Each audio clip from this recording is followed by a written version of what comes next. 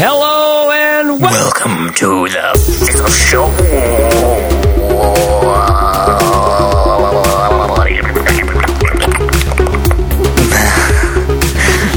That one comes to us from Sean Doran. Hello, everybody. Welcome to the Fizzle Show.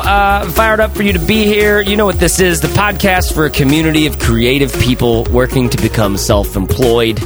Every Friday, we publish another conversation about entrepreneurship, building a thriving audience, and the battle of supporting yourself doing something that you care about.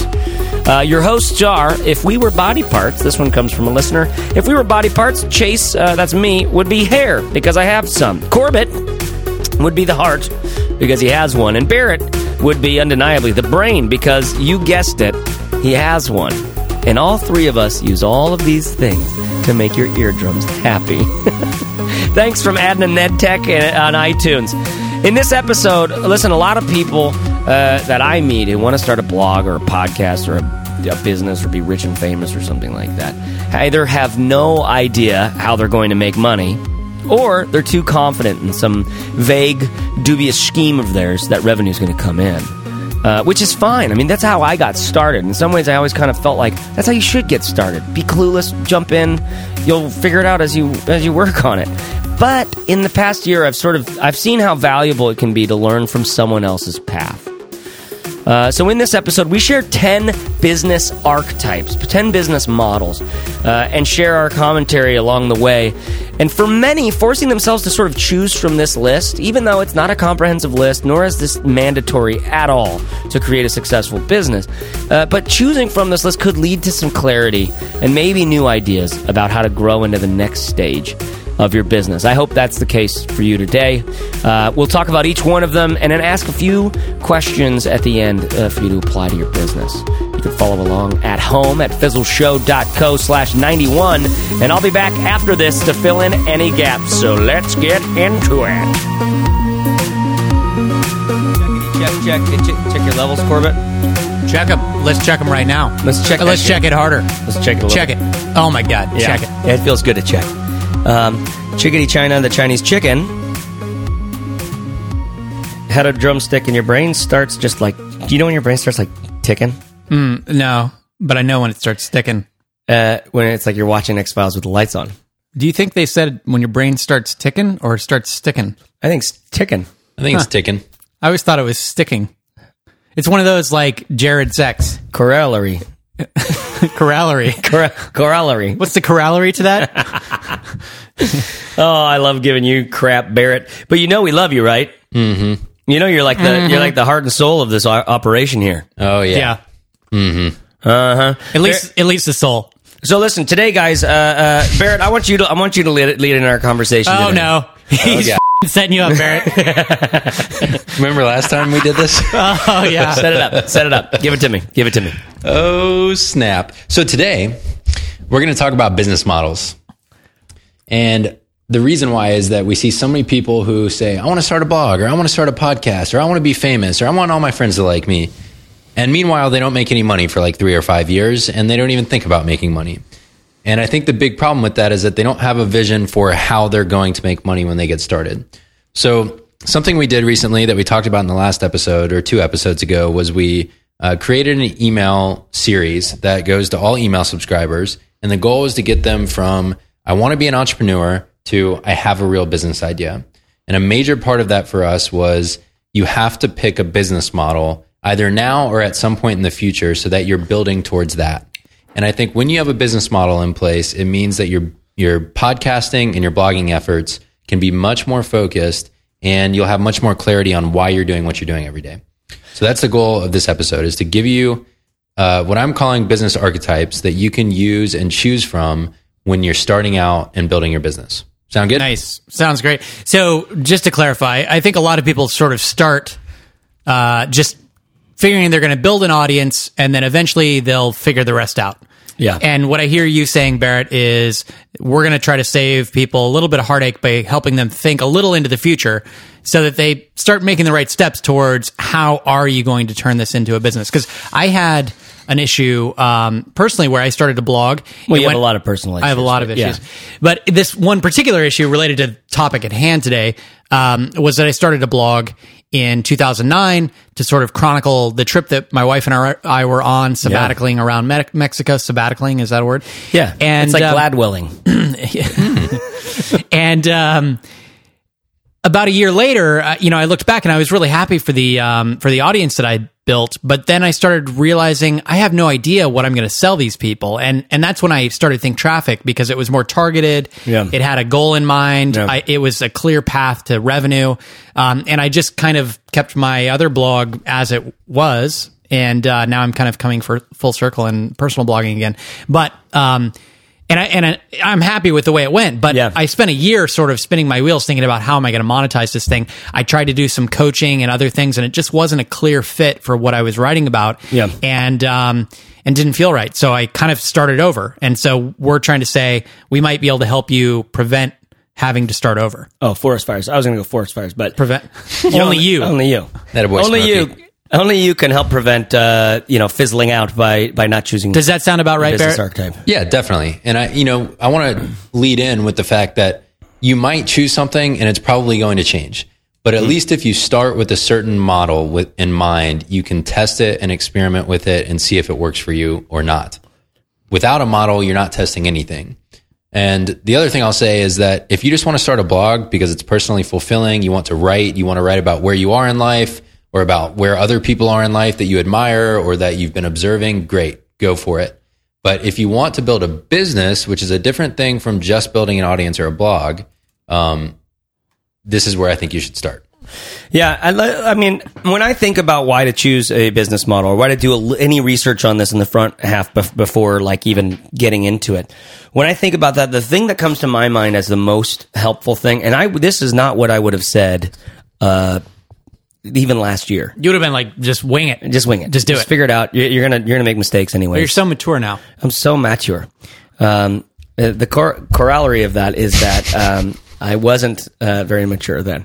But the thing that I like so much about it now, this idea is now you get to pick a mentor, whether it's someone that you're in touch with or someone that you just view from afar. What you get to do now is you get to realize you don't have to reinvent the wheel. You can watch what other people are doing in your particular archetype. Now, some guys are going to be authors selling books, trying to grow an audience on the side. Other guys are going to be selling SaaS products, software as a service. Other folks are going to be doing this, that, or the other. And there's going to be all these differences and subtleties between the different business models that are really instructive. Like Barrett, even on when you did a forum thread within the Fizzle forums, you said like, hey, here's 10 archetypes that I see all the time, and here's like, sort of a thing about them. This is what we're going to get into today. But we brought that to the forums, and the responses to it are people going like, oh, you know what? That thought leader, teacher, freelancer, that sounds like me. That one sounds like me. Oh, this one feels like the biggest fit to my personality type. These things tend to kind of come clear. And then now it's not just about like, we give a lot of advice about, picking an audience, solving their problem, serving them over time, doing it to the best of your ability. That there's nothing about business model in there, right? A lot of this stuff can come totally naturally over time. But if you look at what exists out there and you start paying attention to this is going to be your bread and butter. So get used to some of the ideas and the reality of what your business is actually going to be. That's what I love so much about this, because now I feel like I had to go through this gauntlet for like the last 5 years, trying to now it's like, oh, I don't have to make this all up from scratch. Yeah. You know what I mean? Yeah. Like you can look at other people, and this is, by the way, how they got to where they are. Yeah. And just to simplify this a little bit, the step... Oh, am I making it too... No, but the step that you're going to try to corollary me. The step... you might be stretching that a little bit. The corollary of that would be that I wasn't making it too difficult. I'm going to corral-ary you. That is... On this one. Oh! Where's my... Ding, ding, ding. Ding, ding, ding. Oh, that's good. That's a rich tip. I think the step that a lot of entrepreneurs, or if I may borrow a term that I've heard recently, wantrepreneurs. The step that a lot of those people never get to is simply the act of charging people for something, or of creating a product and offering it for sale. Yeah.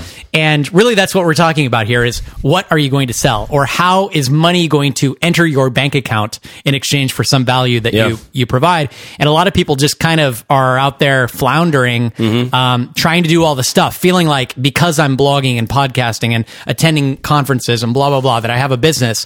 But if you don't have something for sale, then you're never going to earn, an income. So Real talk with Corbett Barr. RT with CB. Okay, so let's jump in here. I want to start. Let's jump in. So there's 10 of these, right? Which means that we kind of got to hustle through each one, but whatever. Okay, let's do it. The first one I want to start with is what I think many people think of when we say online business. And my personal opinion is that online business is a term that's on its way out, because if your business, no matter what it is not online, then you're a goofball. But the first archetype here is called... Quit being such a goofball, you crazy guy. What are you, such a goofball? The first archetype is called You're the a teacher. goofy guy. The teacher. So here's what I have to say about teachers. They're not freelancing. They're not publishing traditional books. The teacher is using digital products like ebooks or courses or membership sites to teach what they know already. So people that we can think of when we think of teachers are people like Nathan Barry, someone we talk about a lot. Marie Forleo, she's another one that a lot of people know. Ramit Sethi is another one that you might consider. So these are people who are taking concepts that they know something about, putting them either on paper or in video, and then selling those digital products to other people so they can learn. So that's the teacher. All right. Also what we do at Fizzle. Okay. So hold on. So the examples that you're giving there, like, so for example, like Nathan Barry, okay, he wrote a book called Authority. He had another one called like the App Design Handbook, if I'm remembering correctly. Yep. That one's very specific to this whole, like, you can clearly tell that that's a teaching sort of thing, right? We're teaching you how to design an iOS app or a mobile app. Yep. You can understand that. And I mean, even like Corbett, think traffic for you. You're teaching how to grow a thriving and profitable audience. Yep. How to get more people to your website. All these tactics and tips and tricks and all this stuff to get people to your site. So these are the teachers. Okay. Who online isn't a teacher, I guess, is one of the questions it makes me think of.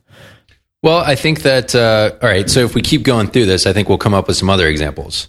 Okay, so you want to just move straight on to the next one? Well, I think that'll highlight some people who aren't teachers. Roger that. Okay. Okay, so a second one that's very closely related to the teacher, but I think is a little bit different, is what I'm calling the thought leader. And so the thought leader for me focuses on their ideas or research, and their primary way of getting paid is through public speaking and traditionally published books. Okay. So instead of digital goods, they're going out and they're standing on stages, or they're publishing their books, or they're publishing their books so that they can stand on stages. Mm-hmm. So people like this would be Josh Shipp, who we've done a founder story with at Fizzle. It would be Brene Brown, who's a well-known researcher and author. Somebody like Josh Kaufman, who wrote The First 20 Hours and The Personal MBA. These are all people using this thought leadership kind of... What about Seth Godin or Malcolm Gladwell? Definitely, both those guys as well, yep. Okay. All right, so and you're not calling them authors because they're doing a lot more than just writing. They're out there speaking and blogging and just sharing ideas. Because in some ways, there's no such thing as an author anymore. And they're not necessarily trying to teach you something specific. It's not like a how-to course from A to Z. It's more like you said, research and big ideas and... Yeah, even I would almost put, what I put in this camp is James Clear as well. Yeah, definitely. Because frankly, he just reminds me of that Dan Pink type, the type that's like, hey, here's research, I'm making it accessible to you, right? Now, let's talk about the difference between the teacher and the thought leader here a little bit, because it's very subtle. Very. To me, it's almost like the teacher picks an audience and sticks with it over the long haul. The audience is the people who need the insights about the actual specific topic being taught. Whereas, Malcolm Gladwell, for example, might pick a particular audience, 30 to 55-year-olds who have a propensity towards pop science and sort of just like I want to be entertained with interesting facts and tidbits and maybe when to put my kid in the school or when not to or something like that, right? Yep. Or when to have babies, I guess. But I guess it helped me understand the difference between the teacher and the thought leader. So I think the primary way we should differentiate between these is on how they make money. Okay. And so the other thing I want to make clear up front is many businesses combine different elements of these. So you don't have to be one or the other. Yeah. But I think it's really healthy to start with one and then add other elements later. So basically, thought leaders are teachers who don't have courses to sell. Correct. Is kind of the thing. But many thought leaders move into that teacher realm over time and vice versa. Yeah, that's what Josh Shipp does. Yeah. And so now, and I did say, I said, Josh kind of has two businesses. When he's out there speaking to kids and sort of influencing what people think about at-risk youth, that's his thought leader space. Mm-hmm. When he's teaching other people how to become youth speakers, that's his teacher side. Yeah, exactly. Right. You know, you're right. That's two completely different businesses, even though they share a border. Yep. Now, I did say like there's no such thing as just an author anymore. I want to clarify what I mean by that. I mean, if you are not already a published something, what's going to happen is you have to own your relationship with your audience. Now, you can't just get, very few situations where are you getting a publishing deal and then, and you don't have any sort of digital connection or you haven't already built your audience or have an email list or all this other crap going on. Very few situations a publisher is going to pick you up with that. Publishers are now almost requiring and or teaching you how to do all of that stuff. So it's no longer like I'm just an author, like I just create a book and then just ship it out. You gotta have the social media and the email and all this other stuff. And this is what the whole publishing world is learning and is trying to get their authors into. Definitely. So that's the only reason why I felt like I should clarify that. Okay, so we've got the teacher, the thought leader. Anything else before we move on to the next one? No, I think those are two really common ones, though, that we see. They're very public. They're very flashy oftentimes. We see a lot about them. So those are the most often quoted ones when we have customers come to us. When we have fizzlers come to us and say, I want to be a business builder, they usually think of one of these two. Yeah. Another popular one amongst the same crowd is what I'm calling the mediapreneur. Mm-hmm. And that term has got a little bit of a stigma with it these days, but we won't go into that. So for me, the mediapreneur makes money through their public content by doing one of three things: by selling advertising on their blog or podcast, through sponsorships, where maybe you're doing sponsored posts or partnerships, something like that, or through affiliate marketing. So they're linking out to somebody else's products in their public content so that they get a cut of the sale. So these might be podcasters, newsletter curators, food bloggers, things like that. Examples would be guys like Pat Flynn. That's where he started out. John Lee Dumas with his podcasting. I think of David Siteman Garland. Yep. Brain Pickings is another example.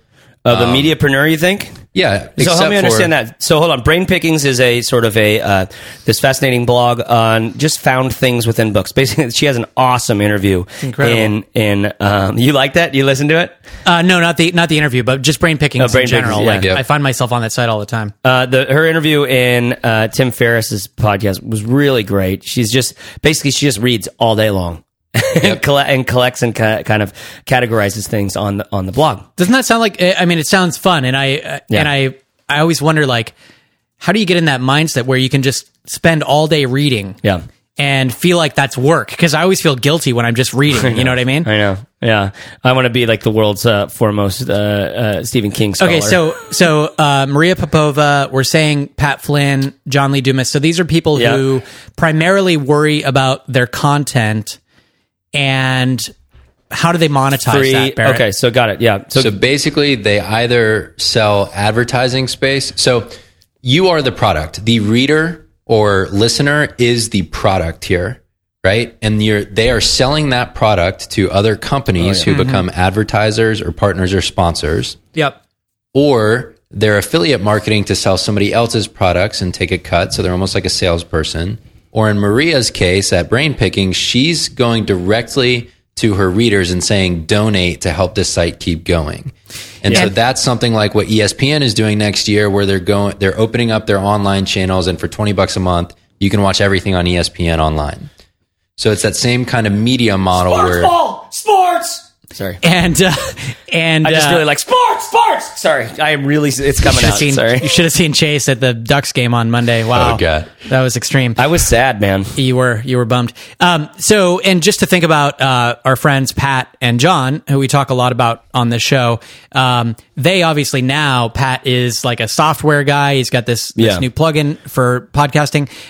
John sells a course, and I think he probably earns the majority of his income from that course now. Yeah. But they both started out basically. I actually think they both get a majority of their income from Bluehost affiliates. Yeah, well, Pat does. That's true. Yeah. But John, I think, does more. But anyway, both of them kind of started out with either advertising or affiliate marketing. And that's an important qualifier, is like where they start. And that's a hard road. Let's just so to me, when we've talked about the three of these so far, the teacher is the easiest route to earning an income because route because you have a chance of earning higher revenue per audience member.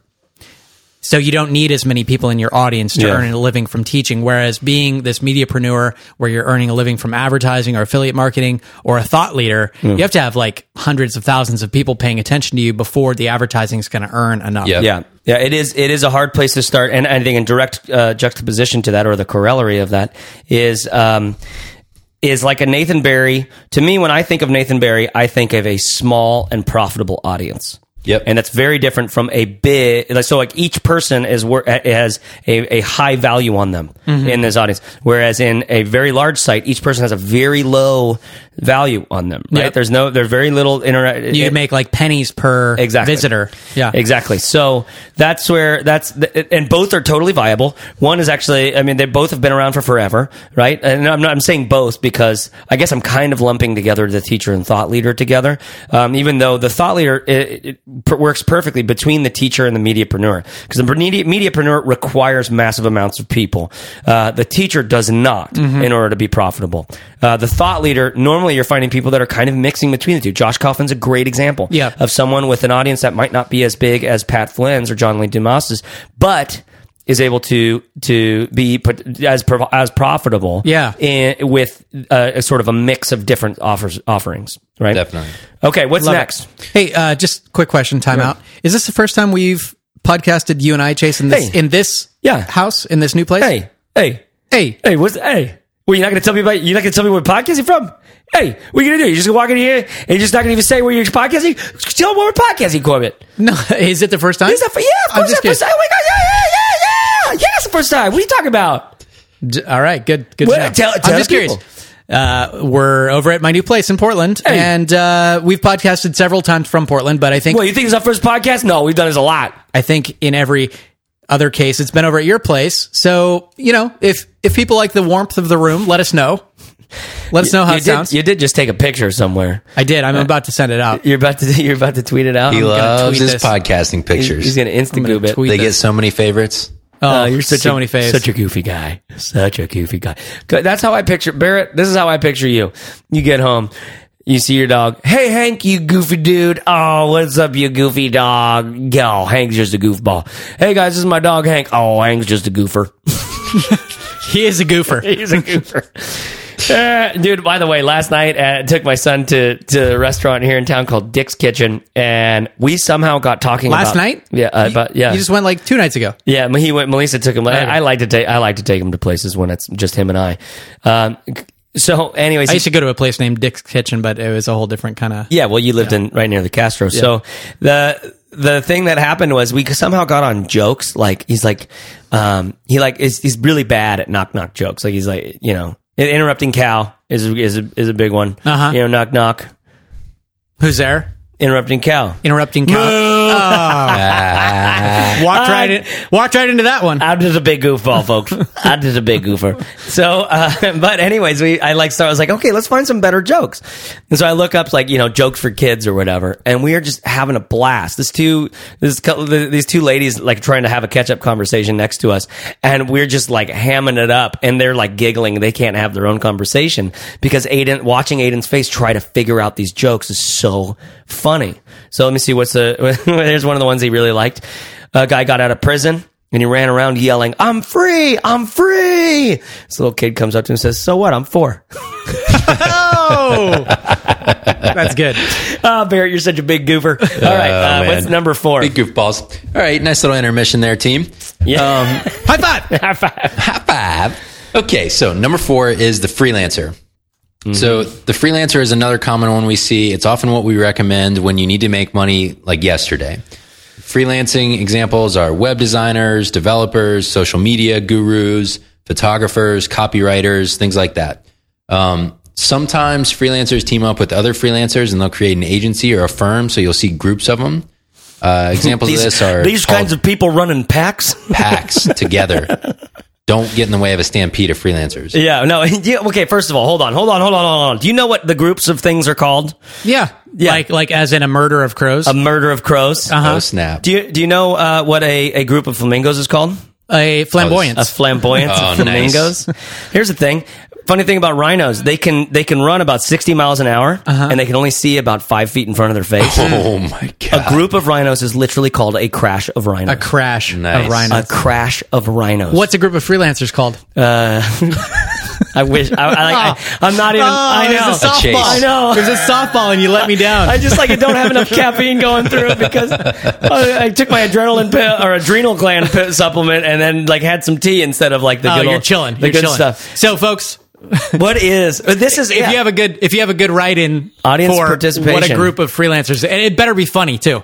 a group better of be funny. freelancers? Hey, and I hope for this episode, I don't know if we've gotten any yet, but do we have any of the hello and welcome to the Fizzle Show? Well, not yet. openers? I mean, I'm still editing the one that we just did, so that's All not right, even well, out yet. Just reminder to folks. That Yeah. We're looking for some intros. So if you didn't listen to the last episode or the episode before that, fizzleshow.co/ask.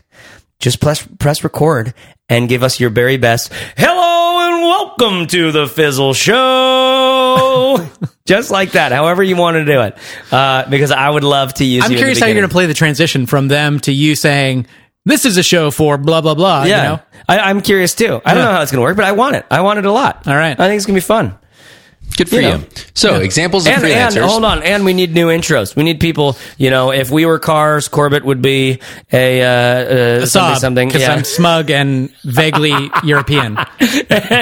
and Barrett would be I don't know, like a VW thing or something.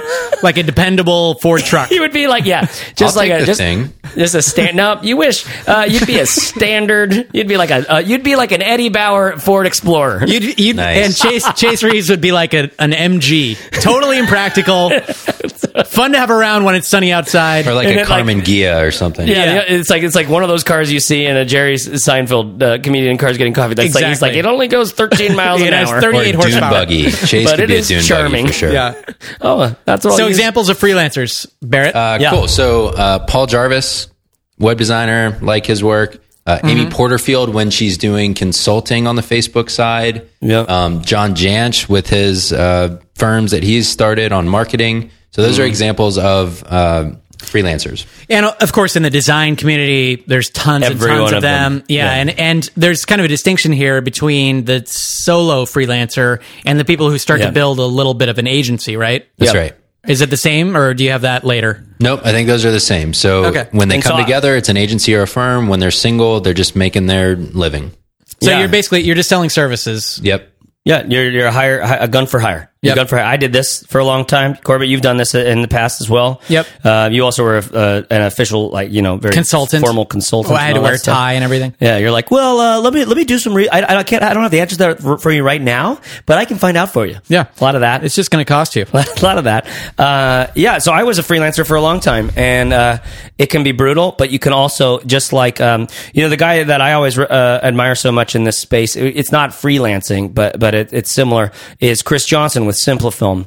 Yep. Because in this digital media world, there is a systemization that you can do to your basically, here's what I've learned after long hours of freelancer and paying attention to a lot of people who do it.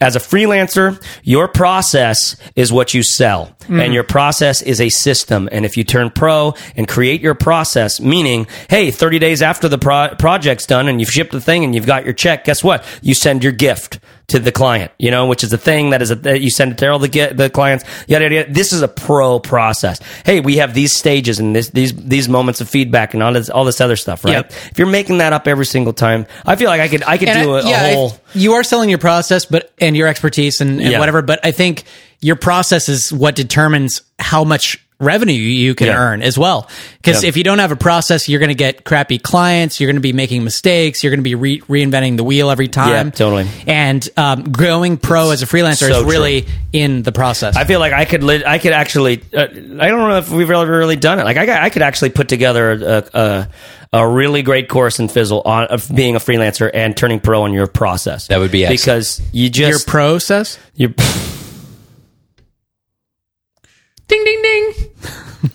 You can't see. I guess the radio listeners can't see that. No. But I just did like the deflated robot. Well, I just tweeted a photo of you, so you could go back about 2 weeks in my tweet stream, and see a photo of Chase to get a feel for what just happened. Yeah. Okay. So anyway, suffice it to say, freelancer.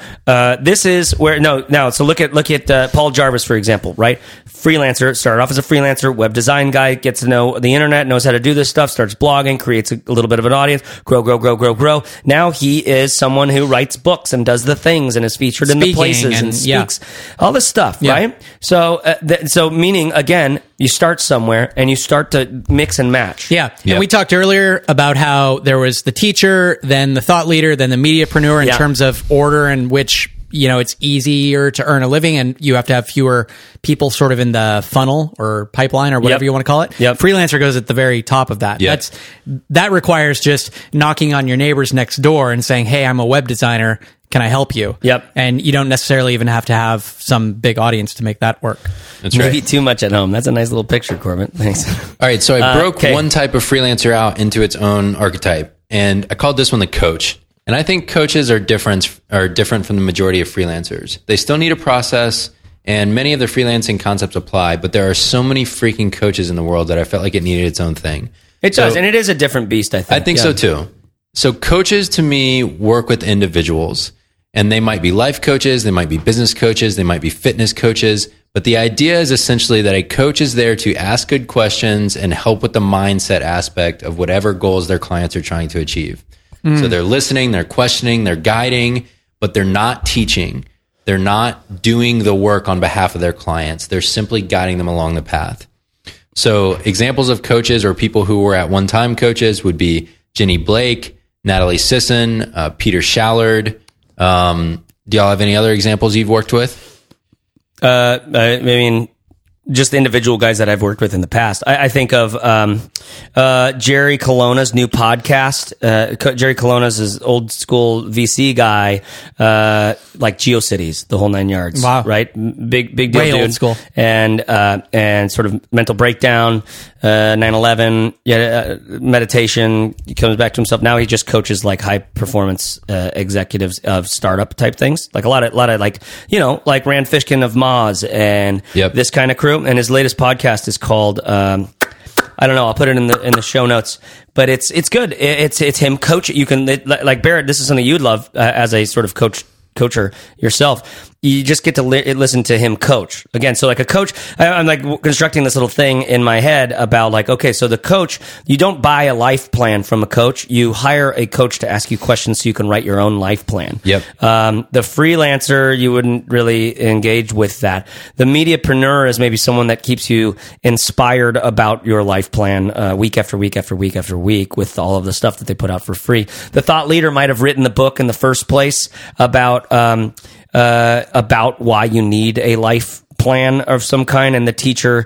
potentially can take you through like a 6-week life plan course. Mm-hmm. Does that make sense? Yep. So coaches are often, you'll see certified or non-certified coaches. So a coach might get certified by the International Coach Federation, or they might just turn on the lights one day, put up a website and say, hey, I'm a coach. I think the key to being a good coach is having a very specific target audience in a very specific area of life or business that you're helping with.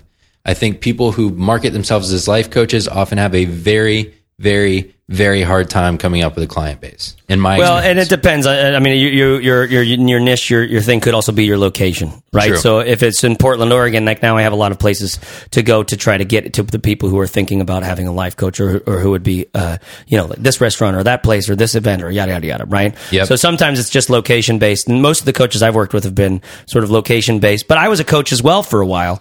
I was trained as a life coach from Western Seminary. And, man, I'd be honest, like, I think everybody should do that because it's like being trained in being a human. Yep. Because basically you just get trained in how to ask all these powerful questions and how to actually listen and engage and observe people. It's really powerful. It's good stuff. Just one more example. A friend here in Portland, his name's Toku McCree. He runs a site called MindFit Move. I was having tea with him the other day. And his business That's not basically... surprising. Of course you're having tea with the guy named that who does that for a living. His business is basically, what he says is, I help busy people find the space they need to be happy.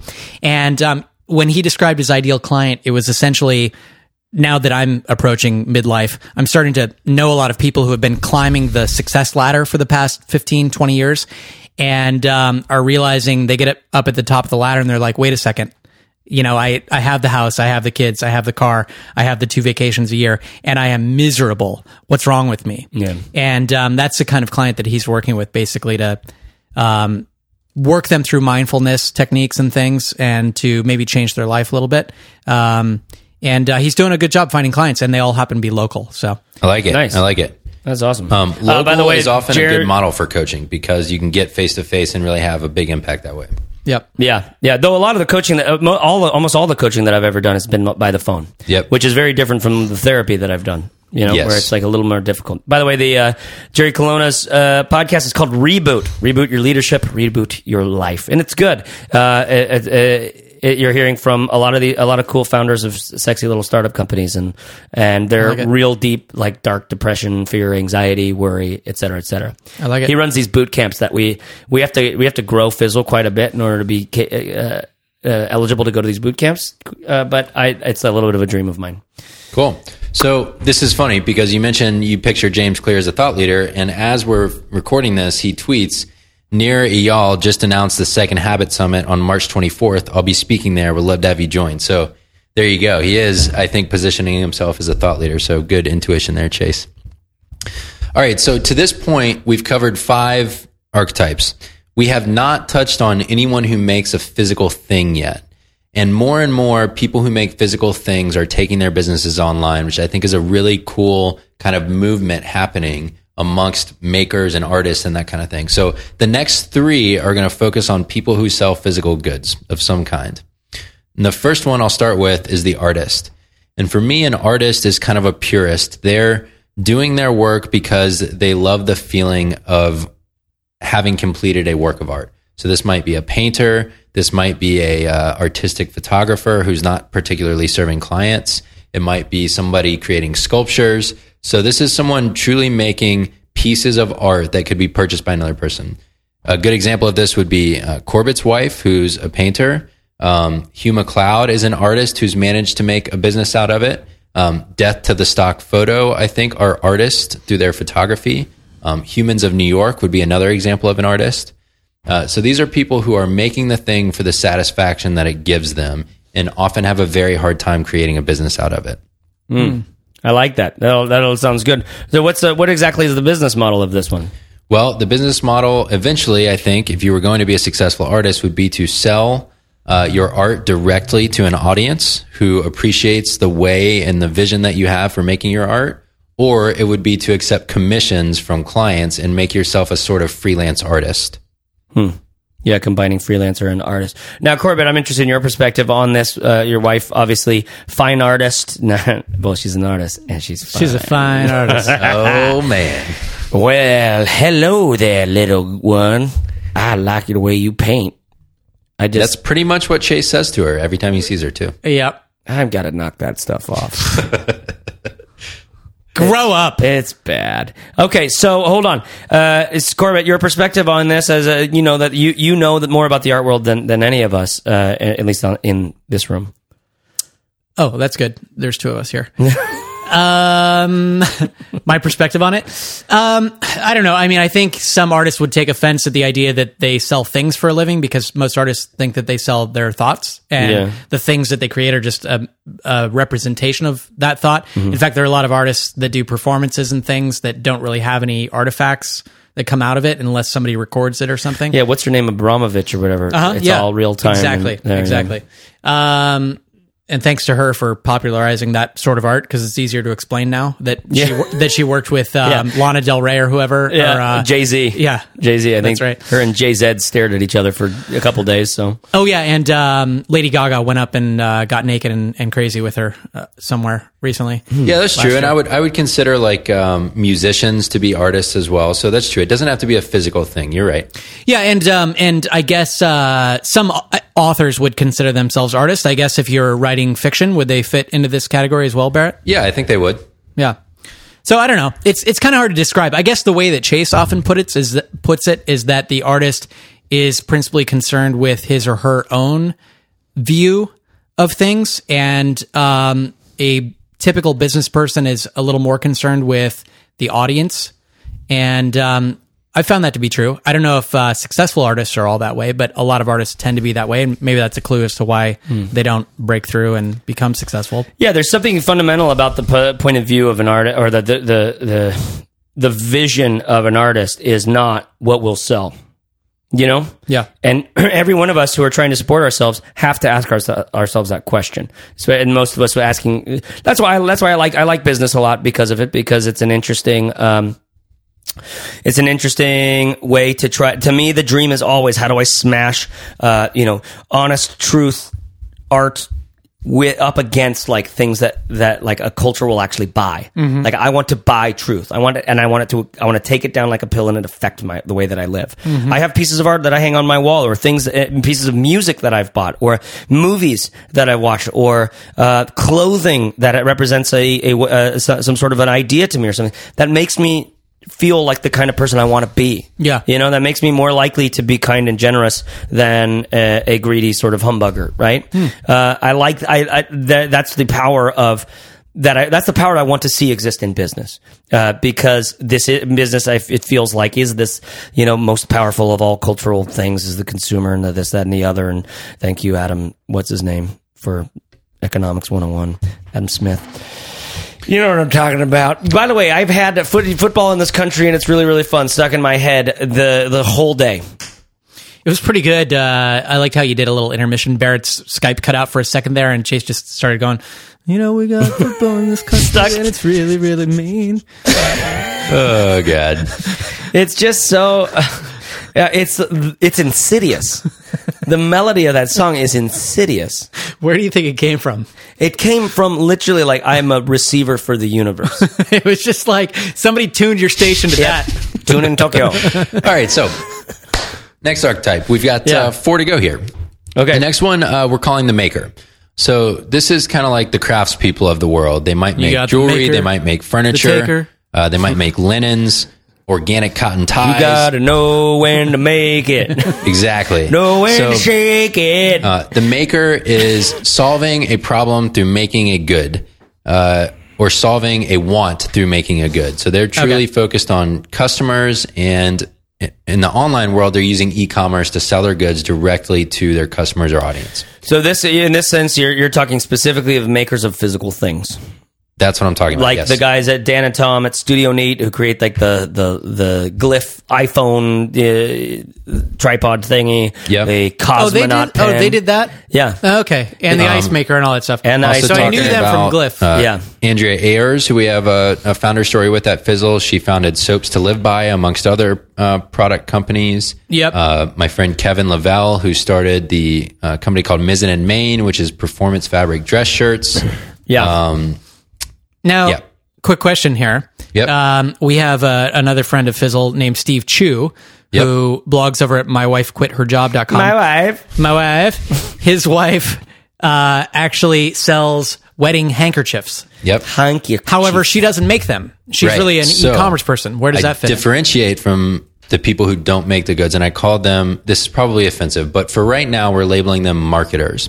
Okay, so this is number 8, is Yes, the marketer? this is number 8. So the marketer, what they do is they take someone else's goods that have already been made and they buy them and then they resell them through storytelling and e-commerce. So for me, the marketer takes something that's already existing in the world and they wrap a story around it. Maybe they create a brand around it even, and then they sell it to their customers or audience.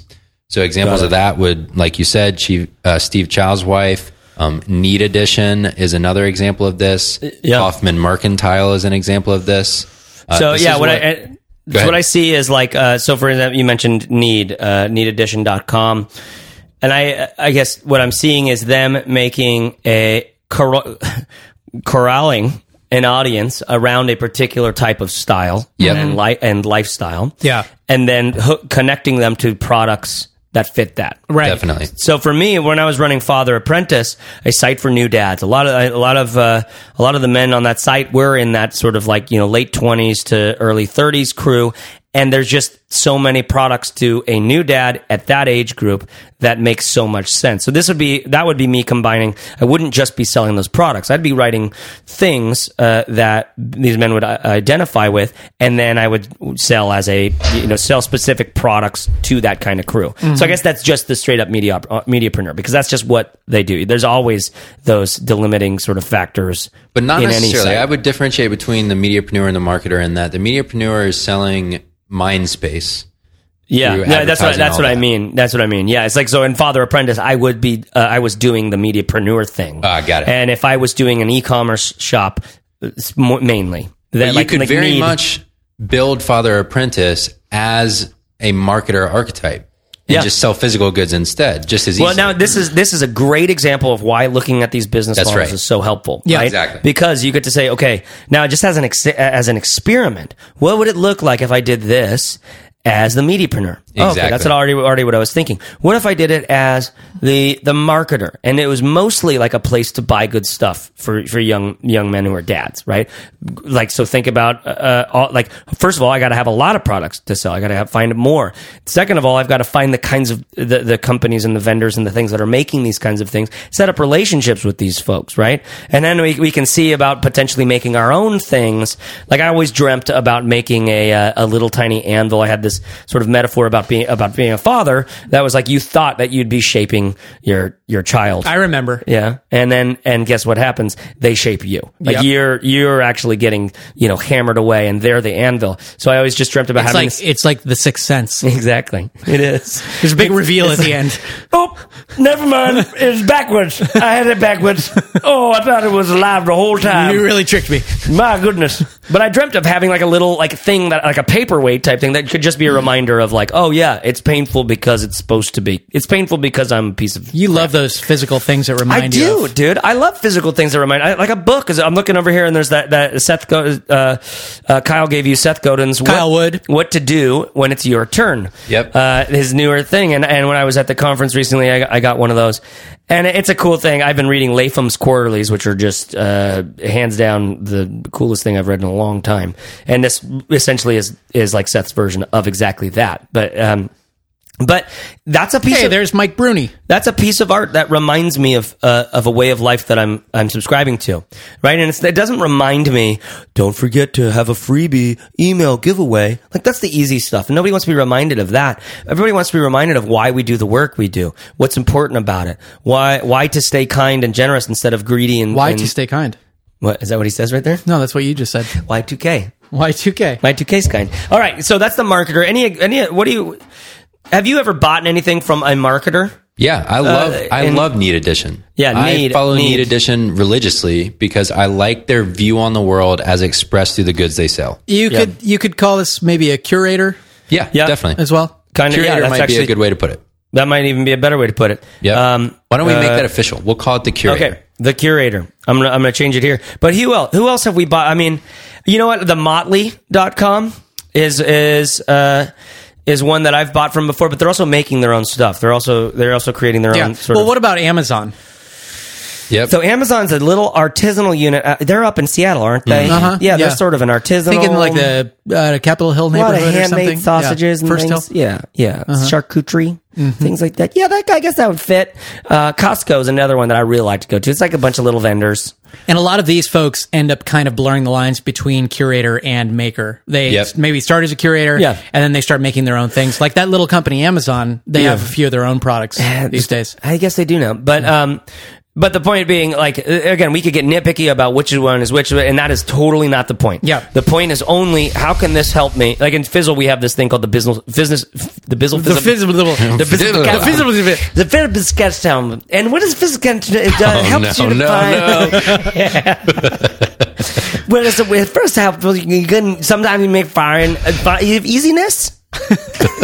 I don't even know. Like it literally, it's just move the lips and try to make a thing. Biz sketch template. The Fizzle business sketch template is just a quick way to sketch up a bunch of different business ideas that you might have, and then bring them to the forums, and then we can kind of talk about, okay, this looks like you might have a blind spot here, there, and the other way, which us as entrepreneurs we're notorious for having massive blind spots. Because you have to be necessarily delusional enough to even try anything. So that's what this is meant for as well. It's just like hey, what if I did this thing? Combining these with the sketch template actually is a really great idea, because you can imagine having that sort of guidance, you could actually fill out those questions differently in the sketch template. Okay, cool. So what's next after the curator? All right. So now we're kind of transitioning out of physical goods. And I can kind of feel that. Now we look at... Corbett just yells, Yeah, we are. So the next one is the engineer. And engineer is maybe a misnomer, but it works. So for me, engineers use their technical skills to build a tool to solve a problem. And usually that's through technology. So the engineer examples would be Studio Press, who are building themes and frameworks for WordPress, Buffer, who builds a social media tool, Gumroad, who builds a digital product delivery and payment system. These are engineers who have in some cases built teams, in other cases they're independent. Like Nathan Barry's now taken on the engineer model by creating ConvertKit. Basically the SaaS model, where you're selling some kind of software, usually online and sometimes as a service. Yep. This is different from the developer who is a freelancer. The developer who is a freelancer has to go find clients and build them a product or build them a website. Yep. The engineer builds it for themselves, and they're going to run the company on an ongoing basis. Yeah, they are. They are. Okay, I like that. So, this is more of your traditional sort of technical startup sort of idea. So, a sort of SaaS, software as a service product. Yep. Okay, good. I like that. Yeah. I guess there's an endless amount of examples of this, right? From Intercom to MailChimp to ConvertKit, as you mentioned, which is Nathan Barry's email thing. By the way, I just had a call with Nathan Barry about ConvertKit. I think we might have some pretty interesting things coming down the line. Definitely. And if you're doing email stuff, if you want to take it seriously, check out ConvertKit. You might realize that you might that's built exactly for the kind of people who listen to this podcast. Yep.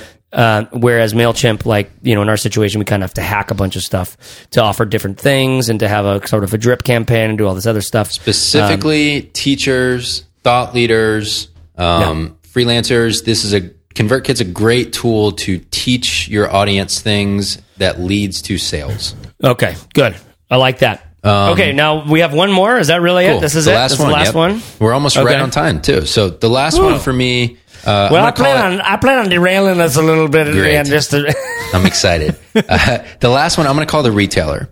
And what the retailer means to me... The retailer? Wait, I don't see that on my page. Yeah. So I called it the innovator to begin with, and I don't like that. So I'm going to call it the retailer. And You're this so is innovative. An entrepreneur who's been around a while. They have a physical location. So this could be a real estate agent or a coffee shop owner, or an insurance broker that already has an existing business, and they want to take that traditional business online. Oh. And so this is a little bit of a blend of some of the other ones, but I think it's different in that they probably started their business before the web was such a massive way to market yourself. Yeah. And they're saying, wow, I got to get up to speed on this because my customers are searching online for me and I'm not there. And I think that's a very unique kind of situation where... So what are examples of this? So this would be like, for example, my mom is a financial advisor. If she wanted to start... all comes back to your mom. Of course she is. If she wanted to start marketing herself online to gain clients as opposed to direct selling, she would create a blog, create a website to tell her story. She might create informational content about investing, et cetera, et cetera. So she'd be taking an existing practice or business that she's already running and successful at and saying, I'm going to scale that up by marketing myself through blogging, podcasting. My wife's site does this. Her real estate team sort of does this. HomeTeamPortland.com is a pretty good looking website, if I do say so myself. But yeah, like they're targeting still just Portland. It's not like a massive online database or research base for all buying homes. It's just they're doing content marketing for their little client services business. Boy, howdy. Here, so in some ways it's just. It is different. And by the way, as a I don't know, just as a business idea generating thing, finding companies and businesses and things that are always working offline and bringing them online is to me a real great way to make money. It's a great way to make money because it means that you already know. Corbett just snapped and pointed at me, like we were agreeing with you. Like it was like we were disagreeing with you. We were at a dud party and he was like, "It's time to go." He's all, "Bam, we're out of here. We're out of here." Well, the point though is you already know the business works. Yeah. And so by taking it online, you're really just saying, okay, let's find new marketing channels for a business we already know works. Mm-hmm. Yep. I do like that. And it also is, so as an example of that, like Chris Johnson, before he started Simplifilm, he was a real estate agent or a mortgage broker. And he realized like nobody in that world had good websites. So he just started making websites. He would use like 3 WordPress themes and get these people up with a minor amount of customization. Again, a systematized creative endeavor. Yep. He turned a business he turned it into a business and it gave him, he cut his teeth there. And that's what turned into Simplifilm eventually. It's his ability to sort of work with clients and create that system. Love it. Sensational. All right. So we ask, when we do this in the email series or when we post it in the forums, we ask some questions to follow this up to help people think through. Because now what we've just done is given people a ton of information. You have 10 potential business archetypes that you could build for yourself. So you got to ask yourself now a couple questions. The first one I ask is, if you could wave a magic wand and immediately have a successful business on your hands, which archetype would you choose? Ooh. So you overnight get to choose one that works. I really wanted to hum again with you and just keep going. So that's number 1. And what that's saying is you get to remove all the obstacles. You get to not think about how hard it's going to be. And it's just like, which one would be fun? I like that. And also, if you could just wave a magic wand and transform the business you have, like, don't worry about what you have right now. Yeah. Huh. I think. What would you guys go with? I'm curious. Ooh, good question. Okay. So I guess, if I could be successful in anything, it would probably be more towards the artist thing for me to go, like, I just want to do what I want to do. And it ends up being good enough to like, I don't, you don't paint yourself into some corner for the rest of your life or anything like that. You're just kind of like, you're like the way that I see, a lot of these authors get to write about whatever they feel like writing, as long as it's, first of all, they do a bunch of research to find out what's marketable. Yeah. Right. So I'm watching Josh Kaufman do this now as he's discovering and researching for his next book. Oh yeah. You have to, he has 2 books under his belt. And just like episode 86, one of the better episodes of this podcast, reverse engineering successful content. Mm-hmm. You have to kind of reverse engineer successful books that way too. Yep. That's how Malcolm Gladwell made his whole living. That's how. I was listening to 99% Invisible, this great podcast, and every episode there and now. Is actually a bringing to radio something that was already successful, either on another show or on an article somewhere. Mm-hmm. So the one I just listened to today was, those tube men that sort of like you put a fan underneath them and they fly up and down and kind of like bend over and then come back up and move around and all that stuff. You know the ones I mean, like out front of buying a car and stuff like that. Yeah, that's good. The audience can see that. We're in front of used car dealerships and all this other stuff. They talked about the story of where those came from, like the origin story of that. It was fascinating. And then at the end, he's like, this was originally on somewhere else. So that kind of reverse engineering of this thing to be successful. Anyway, so Chase would be an artist. Yeah, I think I would go mediapreneur. I was thinking about thought leader. I really like that, but also that's a lot of work doing that research and mediapreneur, I feel like, is kind of a curator of thought leaders in a way. Or I could also see you, and I think I'd like this as well, to be the curator, to be the brain pickings type. Yep. Where you're just reading a bunch of stuff, finding a bunch of stuff, getting the things. Yeah. I already do this. This is what Ice to the Brim is, and it's just quotes. It's just quotes and images. So I like the idea of making things as well, but I feel like it's one of those things where you realize making something good is going to take years of refinement. Yeah. And you get like 2 years into it and you're like, damn it. So, I mean, what are we right now? I guess we're the teacher, right? Yep. We are the teacher. Fundamentally, Fizzle is the teacher. We teach you things, but we're also like some other thing. Like we're kind of like the curator in that we're curating a community in some ways. But we're curating people. Yeah, I guess we mostly fit into the teacher. Barrett, if you had to pick one, which would you pick? I'm really torn. I think the most likely one that I would end up doing. Thank you. I'm already torn. Oh, Natalie Imbruglia. One end of me. Oh, she's wonderful. How appropriate, because it is always the 90s in Portland. And Okay, go, Barrett. Sorry, so one end of me would like to be you the did thought say leader. torn. I'd love to read and research and turn that stuff into actionable books and speeches. That was the and thought stuff. leader? Yep. Okay. The other side of me, though, would really like to be the maker and make goods that really solve problems. Can I be honest? Yep. As you're stepping out of life coach mode, you are a thought leader, and you'd like to be a maker. That's probably true. How does that feel? Yep. How's that feel? Feels right. This is Feels the kind like of You can pay us later for that coaching Yeah, this is session. the kind of maker would be insightful- a passion project. Yeah, it would be a passion project. You'll want to see yourself as I'm the same way with other things. I'll want to see myself as certain things the rest of my life because there's something I just so deeply admire about that. But the things that I am are different. Yep. And I think That's you more am a thought leader and desire to be All a right. maker. What's the next question, Barrett? Cool. So and other we're not going to questions- answer them ourselves. Let's just give us a other rundown. question is, so a little bit less than the last one is, which appealed to you overall and which didn't appeal to you? So kind of putting them in two buckets. Which ones could you see yourself maybe thinking about, and which ones you definitely would never want to do? So that's the next question. Okay. Go ahead. Go ahead. All right. So the last question is, if you fast forward 10 years and you can magically combine 3 of these business archetypes into one successful business, which would they be? And so I think the first question is about, you get to choose one and it's successful tomorrow. Yeah. The last question is, you get to choose 3 and you've effectively combined them 10 years from now. That's interesting. I like that. But my favorite question on this is, or the thing that it makes me think of is, I love all the examples in each one, because what I would love for every listener to do who's serious about creating their business is to find at least one, but maybe closer to 3 to 5 of the actual people doing this kind of business, and to follow them extremely closely. Absolutely. And then just sketch it out. What if you did exactly what they were doing for your different topic, niche, all that stuff? How would it look differently?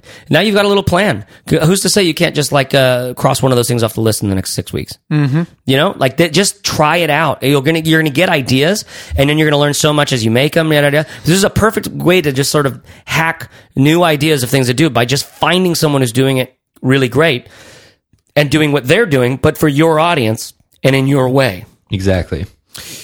Got anything else there, Barrett? No. I've got 2 things I'd like to do. Oh, Cool. First of all, I'd like to give us a round of applause, because we really, you guys, Barrett, can we, one more song. One more song. we said we were going to do something. One more song. We got it in. One more song. Barrett led us well. Chase stayed out of it. It was the whole thing was brilliant. It was good. It was the right combo. So thank you, Barrett, for walking us through that. The other thing I just noticed was I hadn't checked in on our Fizzle reviews in a couple of weeks. Uh-huh. There's some good new ones in here. It seems like around the first of the year, people are like, I got to get back in, and do some listening. On iTunes you're talking about? iTunes reviews, yeah. Can I just read one? Wait, which one? Bonnie Over the Sea? Yeah. Yeah. Oh, this is a good one. So Bonnie Over the Sea on January 1st said, I'm undoubtedly older than the average Fizzle listener. I love this one. She's 58. Yeah. But the podcast seems it was like it was recorded just for me. Of course, except when the guys geek out on Star Trek. Maybe she's just not into it. I don't know. Yeah. The content is so helpful and the presentation so entertaining that I never skip an episode. If you're ready to go all in on something you love and you want to do it online and you're a little bit of an ignoramus about how to actually get it done, this is the place to be. Don't change a thing, guys. And I'll be following you until I'm so old and crotchety that I no longer spew coffee out of my nose when Chase goes off on a tangent. I love me some Fizzle. That's about Corbett's age now, is that old and crotchety. Yeah. But the best thing, read her title. Read the title of it. I've fallen into this podcast and I can't get up. I love that so much. Thank you, Bonnie, over the sea. That is fantastic. It's so good. And just to remind people, we appreciate reviews. We read the reviews. We love them. Yeah. If you love the show and you want to give back a little bit, you can leave us a review over on iTunes. We would. You know why? You it. folks know why we do this show. It's to help other entrepreneurs who are putting their butt on the line to build something that they care about actually succeed. We want you to be able to do your best work. And when you leave us a review on iTunes, you help us reach more people. Thank you. So Man, that was good. That wasn't even written down. That wasn't written down. That was excellent. So my call to action here at the end would be, number one, if you like this kind of framework for thinking about models you can build a business around, I'd love to hear from you. And number two, if you're going to send me an email, tell me which one is most appealing to you. If you could have a business tomorrow, which one would you pick? No. Let's do this all in the comments. Okay, I do want it in the people comments. to That's answer. better. So we've got the 3 questions. I want you to tell me at least this. Which one do you want? Which one? If you could wave a magic wand right now and have one of these be a really successful model for you, what would it be? And number 2, who can? I want to know who you're looking at. Like, if you could guess, if you could say, like, I'd like to do something. These are the people that I admire. Or this is someone that I admire. I want to hear about it. I think let's get a good conversation going in the show notes. This will be 91. This will be 91. Fizzleshow.co/91. Right? Yeah. Yep. I think it will be 91. Yep. Did I write that down already? Is it 91? Wait, It is what episode 91. is it? Oh, so that means that the show notes will just be at fizzleshow.co/91. 91. I'll be damned. Wow. Isn't that Is neat this going the way to that be you on the guys made test that? later? So, yeah, why don't you come down to the Tribeca Film Festival? Guys, I made some cookies. Barrett, wrap this up for we us. nailed it. I've been We Barrett did. Brooks. Whoa. Oh! No. You can't just name block us like that. You can lead a horse to water. Well, that's the only way the thing ends, okay? I have been Chase Wordman Reeves. Fine. I'm going last. I've been Corvette Barr. I've been Barrett Brooks. I'll end it. Now you have to say, I'll see you there, I'll see you on another time. I'll see you there. I'll see you another time. So there you have it. Fizzleshow.co/91. That's where you're going to find the show notes for this episode. And if you've never been to the show notes page before, this is a good one because I've listed out all of those business models, all those business archetypes and the questions. And I'm really keen to hear what your answer to the questions are. Which business model, if you had to pick one and you knew it would be successful, would you want to choose right now? And then there's 2 more questions. One of the things I'm really interested in is this business model that you picked. Who do you admire that's doing a business like that? Who can you pay attention to? Maybe someone that I've added a bunch of examples to each one of them there in the show notes, and I'd love to hear in the comments what you think, who you admire as business people, what businesses you look at that way. You know what I'm saying? You know what I'm saying here, people. All right, you're going to find that at fizzleshow.co/91. FIZZLE show.co/91. Here's the rest of Adna Nedtek's iTunes review. From the U.S., listen now. 5 stars. Your eardrums will say yes and thank you from the bottom of their hearts. If eardrums had hearts, which they don't. But if they did, Chase would talk about it. Thank you, Adna Nedtek. You could leave us a review on iTunes as well, as Corbett mentioned in the end there. We love reading those. We really do read them. And oftentimes they get read out on the air like this, especially if you include an introduction, which I'm keen to get more of. So, if we were things you might find in a shower, if we were the kinds of things that are on the desks of CEOs, if we were young adult fiction genres, if we were I don't know, if we were startups, if we were superheroes, if we were Clint Eastwood movies. I don't know. What do you think? Just make something up. I'd love to read it. If we were, I'm not going to keep going. Listen, on this, the first week of February 2015, you know that January's over, right? It's done. It's already. Just take it. Turn the calendar page. So on this, the first week of 2015's February, I'm hoping and wishing for you not an easy or gentle or cloudless life, but for a heart fully awake and eyes alight with direction, potential, and joy. Find care, take care, serve hard, and dig in. Thanks. I'll talk to you next Fizzle Friday.